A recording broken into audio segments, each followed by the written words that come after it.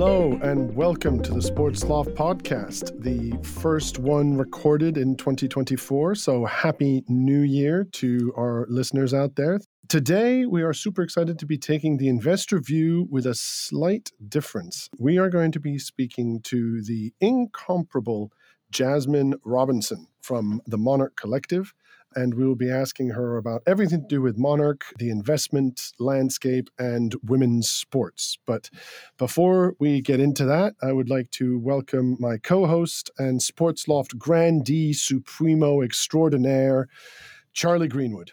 Charlie, how was the break?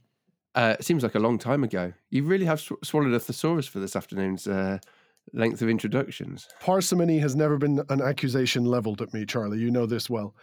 So before we dive into the conversation with our guest, allow me a little bit of time just to run through her incredible background. Jasmine is managing partner at the Monarch Collective, which is a fund that was launched at the end of 2023 in order to invest in women's sports teams and leagues. Jasmine partnered with Kara Nortman, who co-founded the NWSL club Angel City FC.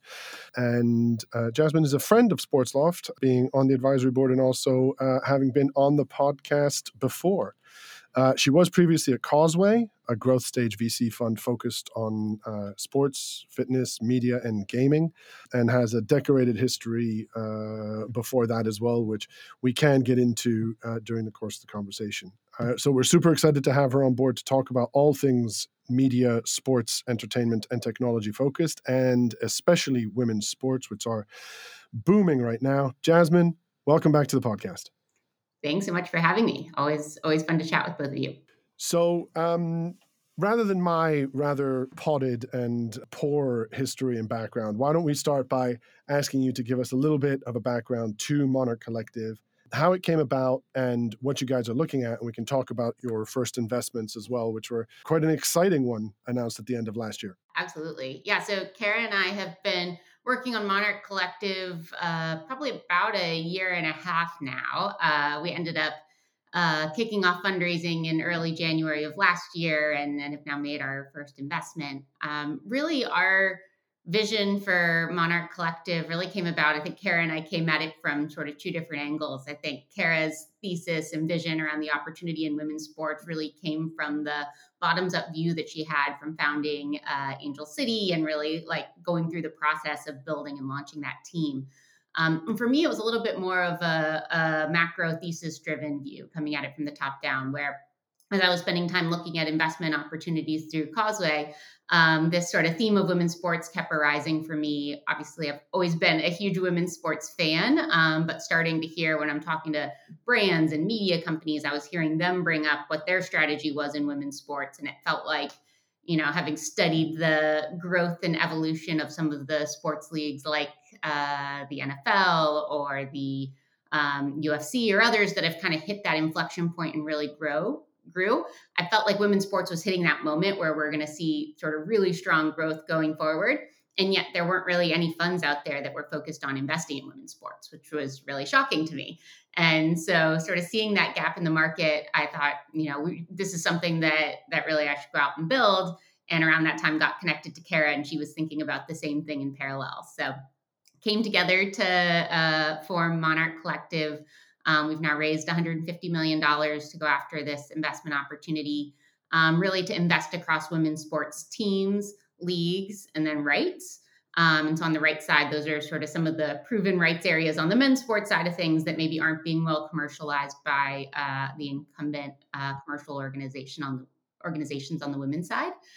And we've made our first investment, as you alluded to. We invested in the Boston NWSL Expansion Club, you know, incredible team and market and league to be involved with. And really, we think about being super hands-on partners where we make an investment. So really building, you know, making 5 or 6 investments with this fund, being hands-on partners to those places where we're investing. And so it's been really fun working with that team to start building what will be a new entrant to the NWSL in 2026.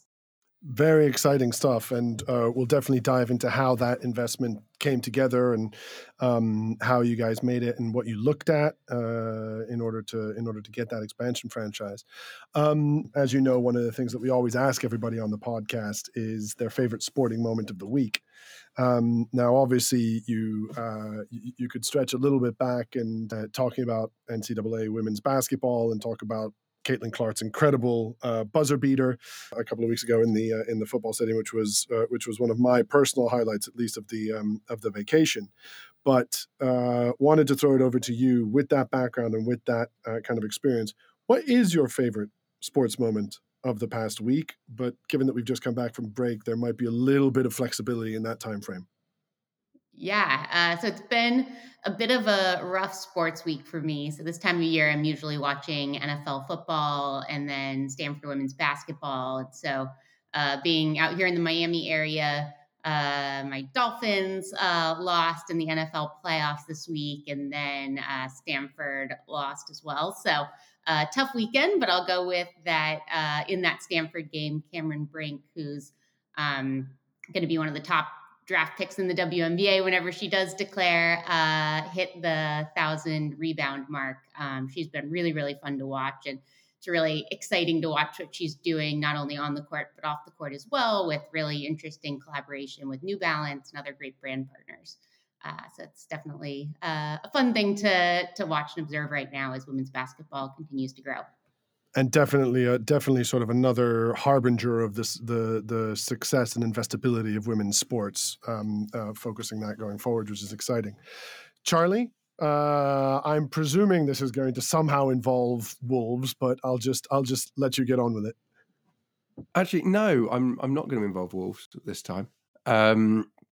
So this time, I'm not going to go for a favourite moment. This isn't a favourite, but I think it's actually quite a revealing and important one. So was it yesterday that Everton and Nottingham Forest got referred for they're basically being charged by the Premier League, and the fact that both of them have been charged, the rules are there, and you can argue whether they went over them or not. If they both get points docked, we could end up with 2 of the 3 slots for the Premier League relegation actually being decided by basically financial charges, not actually on-pitch performance, which is going to suddenly massively change, I think, people's feelings around the sporting integrity that's there. But also you're going to end up having fans having as many conversations around financial fair play as to whether the centre forward's any good or not. And I think what's really interesting with this is also now you've got Everton being charged twice, Nottingham Forest as well. There was an article on the BBC website the other day going through about 5 or 6 different clubs who might have been at threat of financial fair play issues. It's actually becoming such a part of the ongoing drama of the Premier League now is actually financial fair play. And I think that's really interesting how that's changing it. I don't think it's going to be changing it for the better, but it's interesting to see how that's playing out. Interesting choice of favorite moment of the week, but it's certainly not a favorite. But I was thinking of something that I think is important, and I think that I'll go for that one. It is very important, and it will obviously still some regulatory and financial fair play investigations hanging over multiple teams in the Premier League, not least of which is Manchester City, as we know, who have I think something close to 100 times the number of cases open to get or active investigations compared to Everton and Nottingham Forest. So it's going to be very interesting to watch that play out over the next few weeks and months. So turning our attention back to Jasmine, the Monarch Collective, and women's sports. Jasmine, first of all, I'm curious to talk a little bit about that process of fundraising last year, specifically as it relates to building a fund focused on women's sports, because obviously we've had a lot of attention over the course of the past, I'd say 2 to 3 years, focusing on women's sports and seeing the opportunity. We've now seen other funds pop up as well.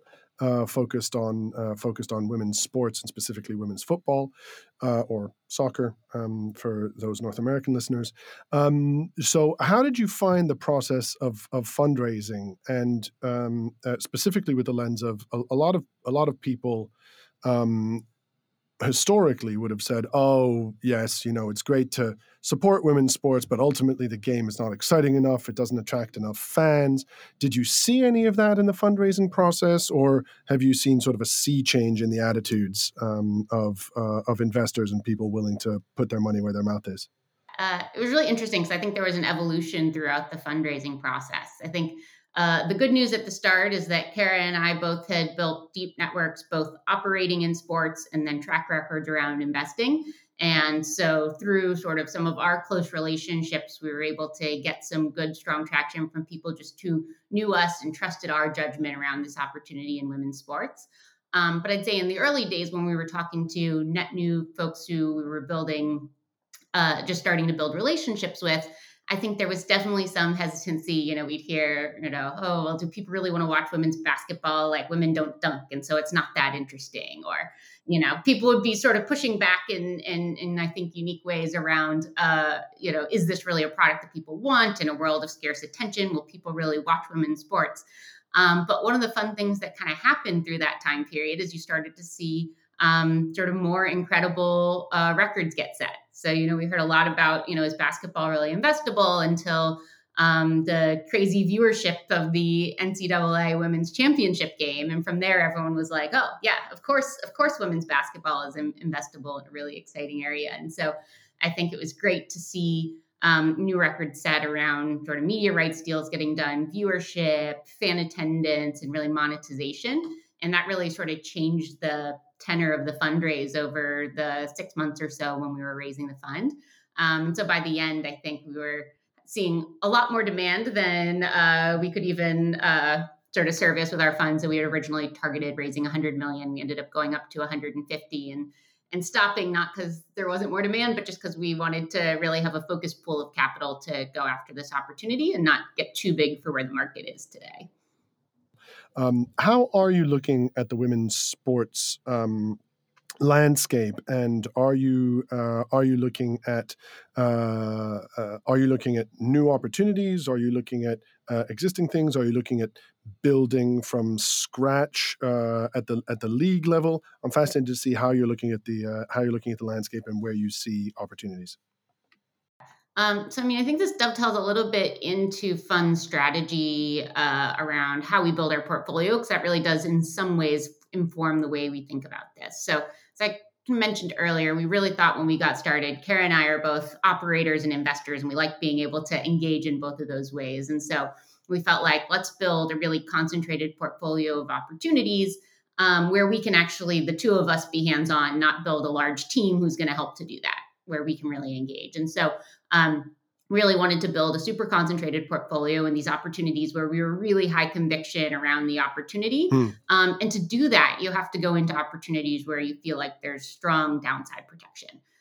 So we don't really have room for any of our investments to go to zero if we're making, 6 investments and to be able to drive returns in this space. And so I think that informs a little bit of where we focus. So, you alluded to, we've talked most about established sports, and that's not by chance. I think when we think about where we focus, it's really our bar is kind of like, this should be an opportunity that can generate strong sponsorship revenue and media rights revenue before it's something that we would sort of hit our stage dynamic.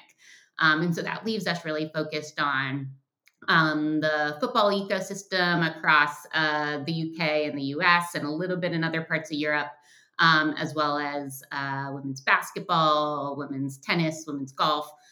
So those are some of the places where we're spending time because we just think those are the most mature components of the market today. And I think from my time at my previous fund, Causeway, we spent a lot of time looking at these sort of more what I'd call emerging sports leagues. Now, some people would put the NWSL or WNBA in that bucket, but I actually think they're quite different because they're generating real meaningful media rights revenue. And that really just changes the fundamental P&L of the leagues and teams. And I think when you get into more emerging, there's a bit of it's a bit harder to pick when is this going to hit the inflection point when it really can start doing that, and actually then the economics change dramatically. And so that's really where we think there's the most opportunity, because we think it's really strong downside protection, but also, by the way, because the women's sports market is so, the penetration of the existing fan base is still somewhat limited. There's still opportunities to go and drive venture-like returns despite that downside dynamic. So, Jasmine, on a previous podcast, we were fortunate to have Paul Hourigan of RSV was on the podcast, and he talked about what he talked about, a lot of the tailwinds in women's sport. I guess that you are very much a subscriber to that theory, but for you, what do those tailwinds actually turn into in terms of very specific and actual things that you're seeing? Because it makes sense, but what's the actual specifics of them? Yeah, so I think I like to think about the building sports fandom is really this sort of flywheel that works together. So as you get into some of these sports where you have strong media rights revenue coming in, that content's going to be easier to find for your average fan. People are going to tune in and realize that they like the content, or you're going to tell your friend, hey, come watch this with me. And that's going to add to the fan base. And then, that really happens exponentially. And so the way I think about those tailwinds is strong tailwinds around brands really understand that the audience is already there in women's sports. There's a strong fan base. They're more likely to buy from companies that sponsor women's sports. So there's some really interesting dynamics there. And then media companies are there saying this is actually content people want to watch. In the US, the NCAA rights just got sold. And women's basketball was a really big component of driving what I think was a really nice win for the NCAA across rights value there. And that's going to make it easier to watch not only women's basketball, but women's volleyball and women's softball and other sports. And that really creates strong growth across the fan base. I think it's really like we talk a lot about network effects in tech investing, but this is like the real world network effects where you go and grab a friend and say, hey, you got to see, what Cameron Brink's doing out on the basketball court. And that really starts to spread exponentially.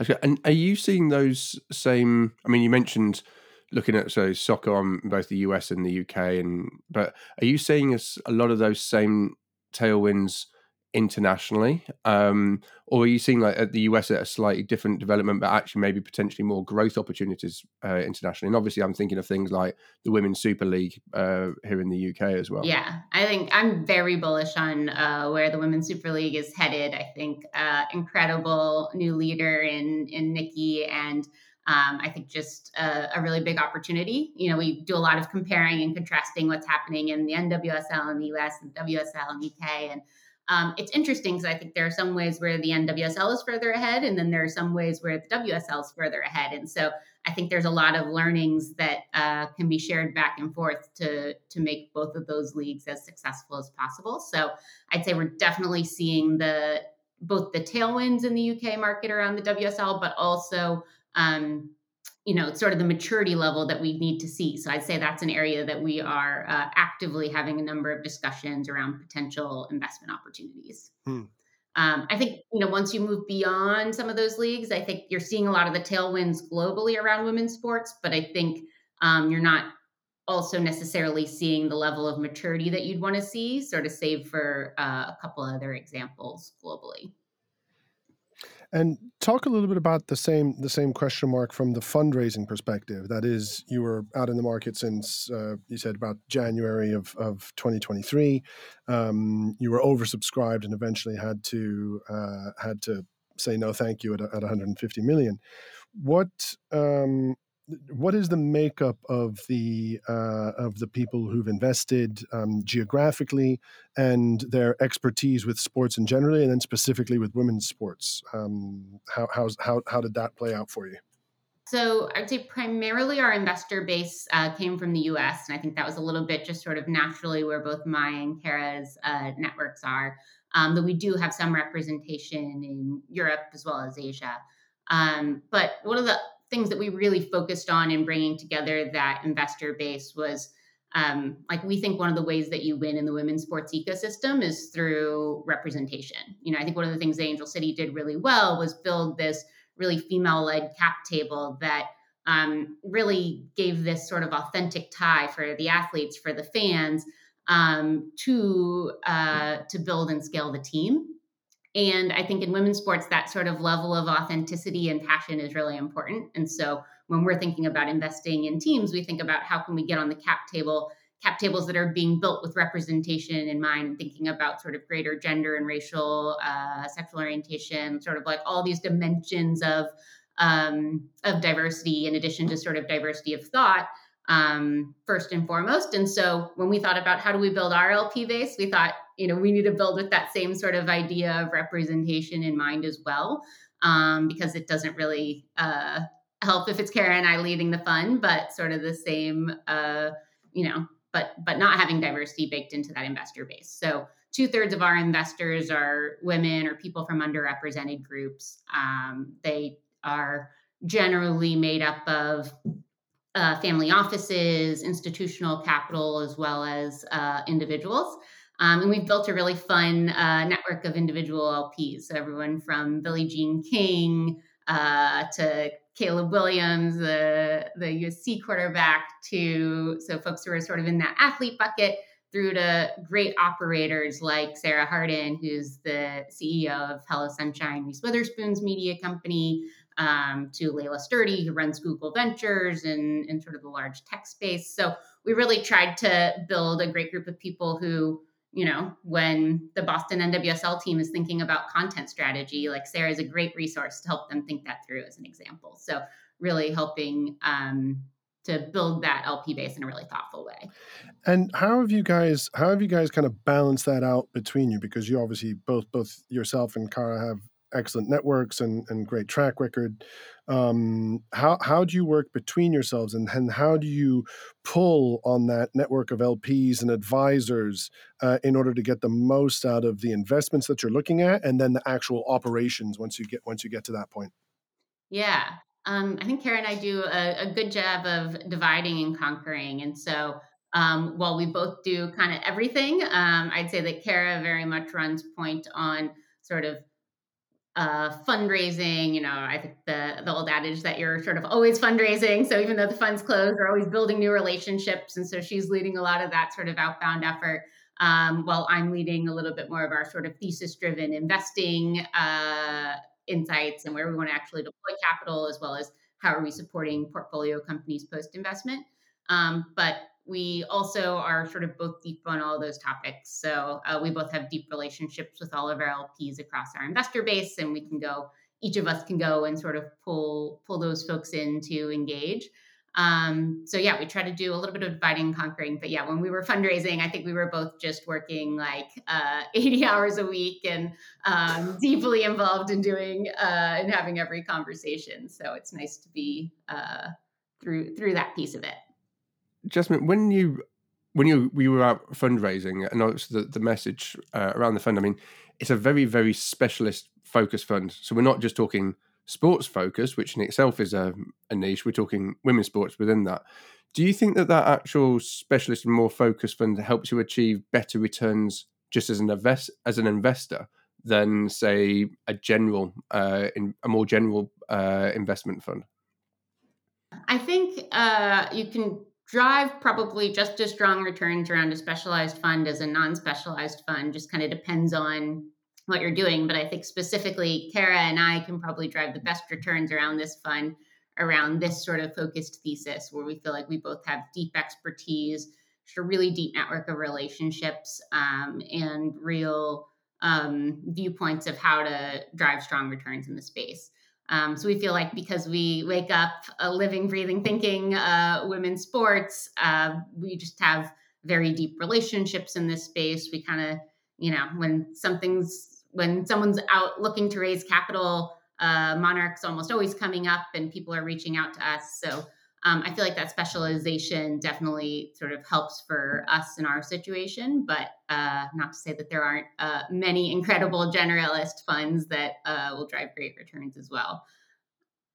One thing that I wanted to kind of dive into a little bit without putting you on the spot too much is piggybacking off of the NWSL Boston team and kind of what you talked about with the WSL. you guys have obviously been set up as a fund to look at, almost by definition, you will be a multi-club owner. And there's been a lot of controversy, at least on this side of the pond, recently over multi-club ownership models and kind of the impact on European competitions and stuff like that. We've seen the first foray into dual ownership, obviously, with Michelle Kang being the founder of the Washington Spirit and also buying into the London Lionesses in the Championship, just under the Barclays Women's Super League. Now, you've already said that you're looking actively into the space, so I hope I'm not putting you too much on the spot here, but do you see any similar challenges in terms of multi-club ownership in the women's sports space, in women's football, and how are you guys approaching those conversations that you are having on this side of the pond, whether it's in the WSL or the Championship or other European leagues? So we are sort of multi-club technically, in that we'll make multiple team investments alongside our investments in leagues or rights. But I'd say we're multi-club in a very different way than, say, City Football Group, where they're trying to have sort of consolidated football operations and thinking, and then different sort of tiers of how they're moving talent and things like that.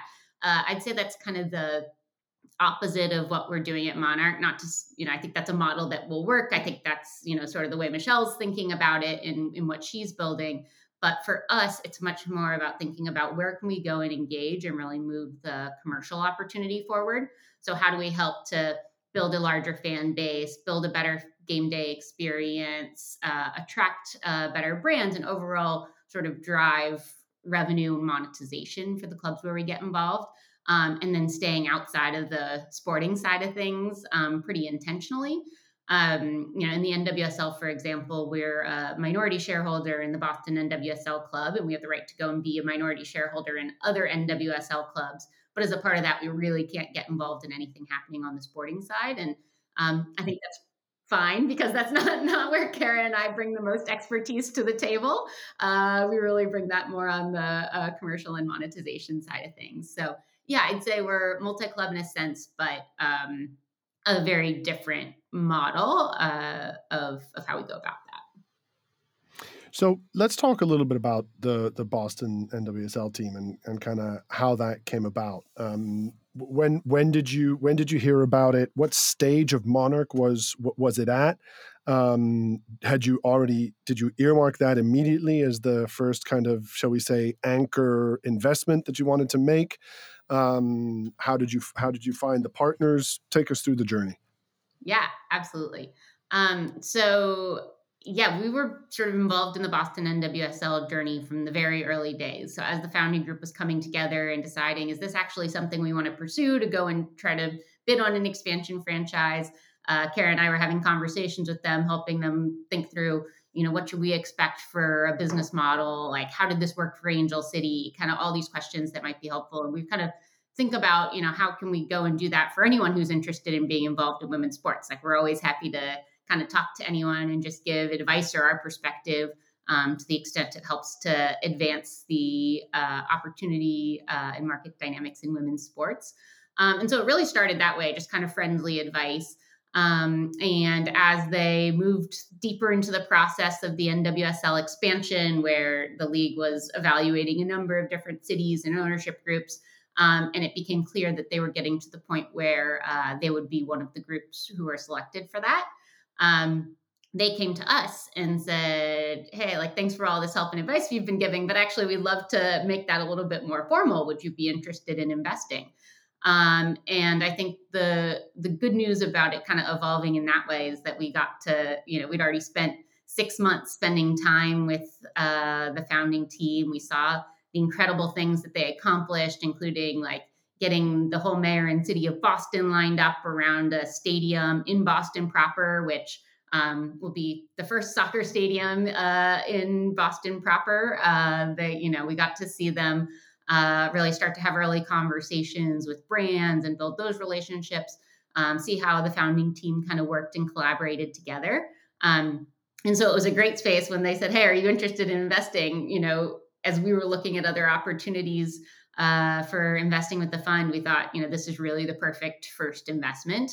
And so it was really, we were excited that they asked, and yeah, we're excited to be partnering with them. It's been a really fun journey so far. And how involved are you in the in the building of the team that's going to run the commercial side of the franchise, shall we say?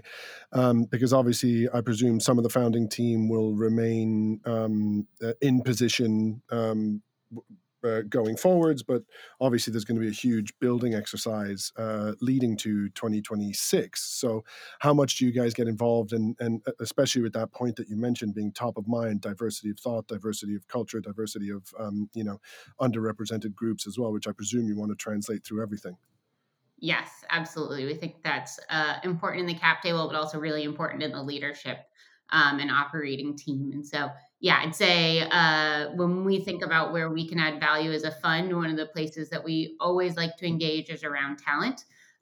So, whenever we're talking to folks who are excited about women's sports, we're saying, refer us the best candidates that are in your networks that are excited about women's sports. And we have a really deep talent pipeline built out, such that when the Boston NWSL team goes out to hire a head of sponsorships, we already have a list of people that we're like, here are some people who we think would be interested in this role and that you should go start having conversations with. And so I think hopefully we at Monarch can be a bridge across great talent that wants to operate in women's sports, whether they're coming from men's sports or media or real estate or wherever it might be, and the teams and leagues looking to hire, both within the teams where we're invested, but also just again across the network at large. I think getting top quality talent to focus their time, energy, and attention on women's sports is one of the most important things that can happen to make this ecosystem work. And so we love engaging in that way and hopefully contributing to representation across the women's sports ecosystem as well. And Jasmine, you've had a big sort of tech background as well, and obviously you've looked at a lot of tech companies in your past from an investment point of view. A lot of people have looked at women's sport as an opportunity to often be more innovative than maybe sometimes has been on the male counterparts side, in terms of, there's great growth opportunity to do something different, build a brand in a different way. How are you looking at the opportunity to bring more innovation into either existing properties that you're looking at, or indeed properties that are a bit earlier stage, and actually how they can bring innovation as part of their sort of core DNA, as part of what they're doing? I think there's definitely so much room for innovation in women's sports, both first because you're serving a much younger fan demographic. So the average women's sports fan is in their early 30s. That fan is just much more apt to adopt new technologies and engages in, like, a team needs to show up in a different way to attract, engage, and retain those fans. So I think it's a great space for innovation on that front. But then also because a lot of these organizations are just smaller than their male counterparts, the opportunity to take a risk and say, hey, actually, we're going to structure our sponsorship model a little bit differently. And we're not putting $100 million at risk to do that. We're putting, $10 million at risk. And so we're willing to be a little bit more to try something new and see if it works. And so I do think women's sports is going to be the space that, not only new technology is tested, built, and scaled, but also where sort of net new business models and fan engagement opportunities and things like that are created as well. So I think that's one of the things that's really fun about the space, is we don't have to, we like to lean on knowing what's worked and what's not in the past, but we don't necessarily assume that's what's going to work, going forward in women's sports, because it really is, opportunity to think differently and build sustainable pillars of local communities for decades to come. And so are you looking to, oh, sorry, we might be asking the same question. Are you looking to wrap that into the investment opportunities that you look at with Monarch? That is, to look at technology and the application of technology as to how it can help scale the properties that you're investing in, and how it can apply differently to women's sport as opposed to men's sport, or first in women's sport and then rolled out to men's sport? Yeah, so we aren't looking at making investments in sort of pure play tech companies, But I think the space where we do kind of lean in a little bit more to that innovation is the things that we do around rights. So we are spending a lot of time thinking about, like, if we think media rights are going to be really valuable in women's sports in the long run, which we obviously do, how should we, like, what is the ideal, like, media and viewing experience for a women's sports team? And if there's a way to go and buy rights and then test out some technology that sits alongside of those rights, that's a good example of the way we would engage with technology. So I think it's really always sort of rights have to be at the core of it if we're doing something in the tech space. But I think there will be a lot of ways that technology kind of dovetails with those opportunities, and ways might end up building one or two net new companies, either on our own or in collaboration with other startups or even large scale sports operating entities. Was that what you were going to ask, Charlie? Did I usurp your question? Of course you did. Totally. My apologies. So then, Jasmine, moving on from that and looking a little bit more at the macro market and kind of what you're seeing. You've come from Causeway and you came from 2023, which I think everybody described as a bit of a bear market. A lot of people kept powder dry and kind of sat back while the financial market sort of restabilized. Where are you seeing the market in 2024? And when can we expect another exciting announcement from Monarch? Yeah, I think it's interesting because, watching what's happening in sort of more of the tech side of the venture ecosystem, I'd say there's a very big disconnect from that and sort of what's happening in the women's sports operating space. Like, I'd say that I feel like over the course of the last 12 months, probably more deals have been done in women's sports by like 3 or 5x than any other year, as compared to tech, where it's sort of dramatically down. So I'd say the pace of change is fast in women's sports just because the rate of growth is so high. And so we're seeing lots of really interesting deals and just trying to be really disciplined around how does this fit our thesis, and knowing that we're only going to make, 6 or so investments. Should this be one of those 6, and should we be making it today and not 5 years from now? So, I think the market's moving quickly, and I think the counterbalance to that, though, is a lot of the opportunities that we're working on are a little bit more complex than going and funding a tech company. So it's often, we'll often be talking with a league or a team for 12 months, 18 months before opportunities will come to pass, or building a thesis around rights and trying to line up the right talent and rights dynamics to get it done. So I'd say at any given time, we're kind of working on, 4 to 5 big thesis areas that have a number of deals underneath them. And then I think, like, the actual time to get it done, we'll be patient to make sure that we're finding the right thing in that right market and the right dynamics that we think lead to growth. So I think probably another announcement here in the next couple of months, but yeah. Exciting. Looking forward to that.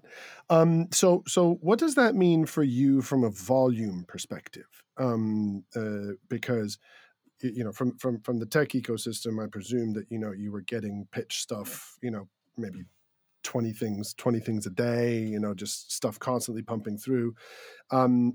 What you're looking at is obviously a growth space, but there's probably a relatively finite number of investments at this stage that are either appealing or that you want to track, right? So how do the two compare on a sort of day-to-day, week-to-week basis? Yeah, it's definitely much smaller in volume than looking at the tech ecosystem. I think there's just a much broader set of opportunities there, but also for now, but also a much broader number of investors looking at them as well. So I think the way we see this market is that there are, solidly probably like 50 opportunities that are just out there that are really interesting investment opportunities for us that we should sort of see if there's the right way to do it.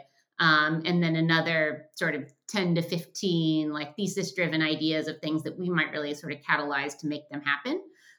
So it's nice in that I think I don't spend a lot of my time thinking about how do I make sure I'm seeing everything that's happening in this space? I think we very much see everything that's happening. And now it's how do we set up the stakeholder dynamics in the right way? And how do we make sure that if we're getting involved with this team, we're setting up incentives and the cap table right, and we're all aligned on vision and strategy so that we want to move forward. So it's a lot more of kind of creating the right opportunity and being the catalyst for it rather than just seeing something that there's already a nice bow around that you can go and invest in. So does that change the way that, for example, you run your investment committee or the way that you do your due diligence if you're comparing that to how you would have operated at things like a place somewhere like Causeway, for example? I mean, the dynamics are different. Does that feed through into the operations of the fund differently as well? Yeah, it does. I think it just means that sort of the deal cycle is much longer. And so you're really like building relationships much longer before you're getting to an opportunity where we actually want to invest.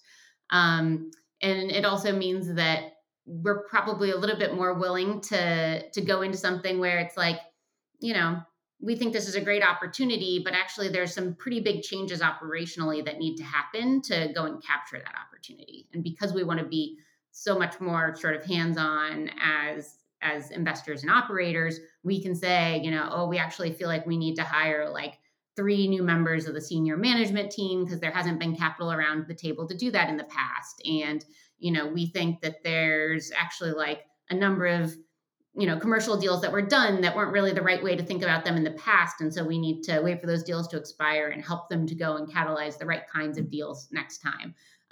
So I think where at Causeway, we would really think about, let's make sure that all the dynamics are really sort of set and buttoned up already before we invest. We're much more happy to be like, how can we be sort of hands-on collaborators, thought partners around getting this team, league, rights opportunity to the next level.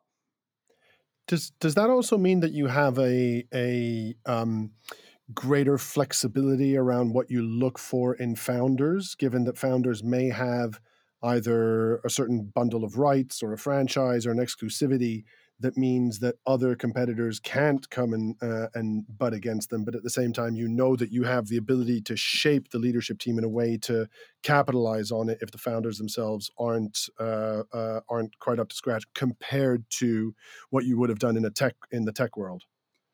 Yeah, I think that's probably right, provided the founder's eager to have that collaboration and partnership to do that.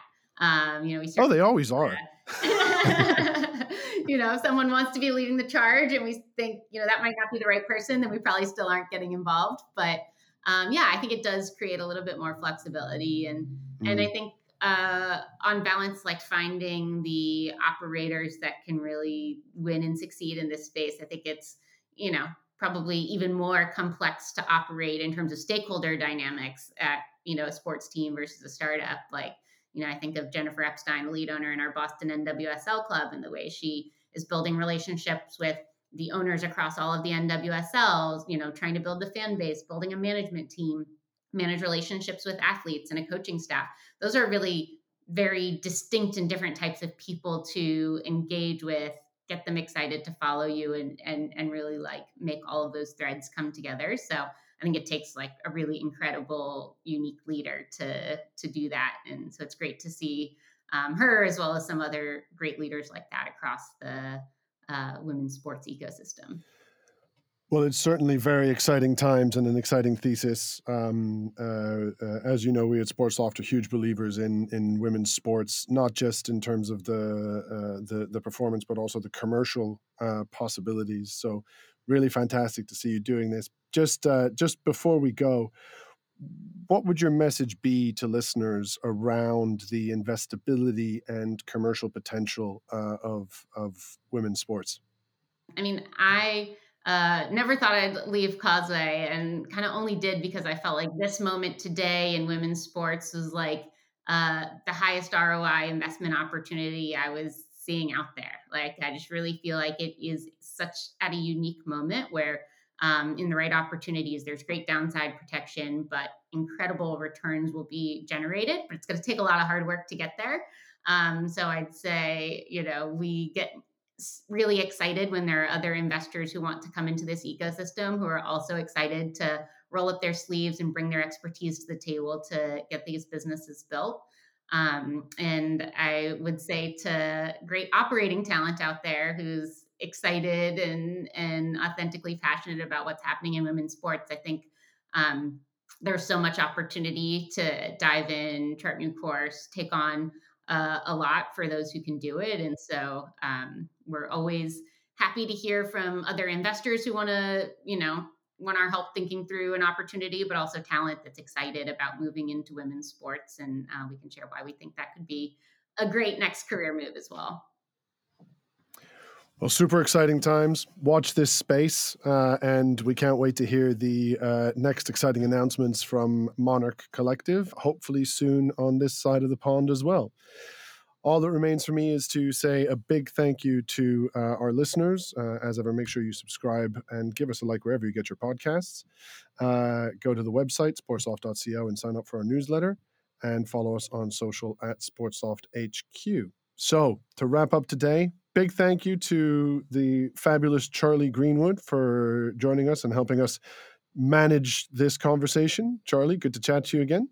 Absolutely. And Jasmine, some of that stuff was absolutely brilliant. I think there's some great nuggets in there as well for people. So thank you so much. We'll make sure to share all of that on social as well. Jasmine, thank you so much for joining us. All the best of luck to Monarch Collective, though we know you don't need it. It's going to be awesome. Thanks for joining us. Thank you so much for having me. Such a fun conversation. All right. And to all of those who are listening, thank you so much for joining us. And we'll see you next time in the Sports Loft. Goodbye.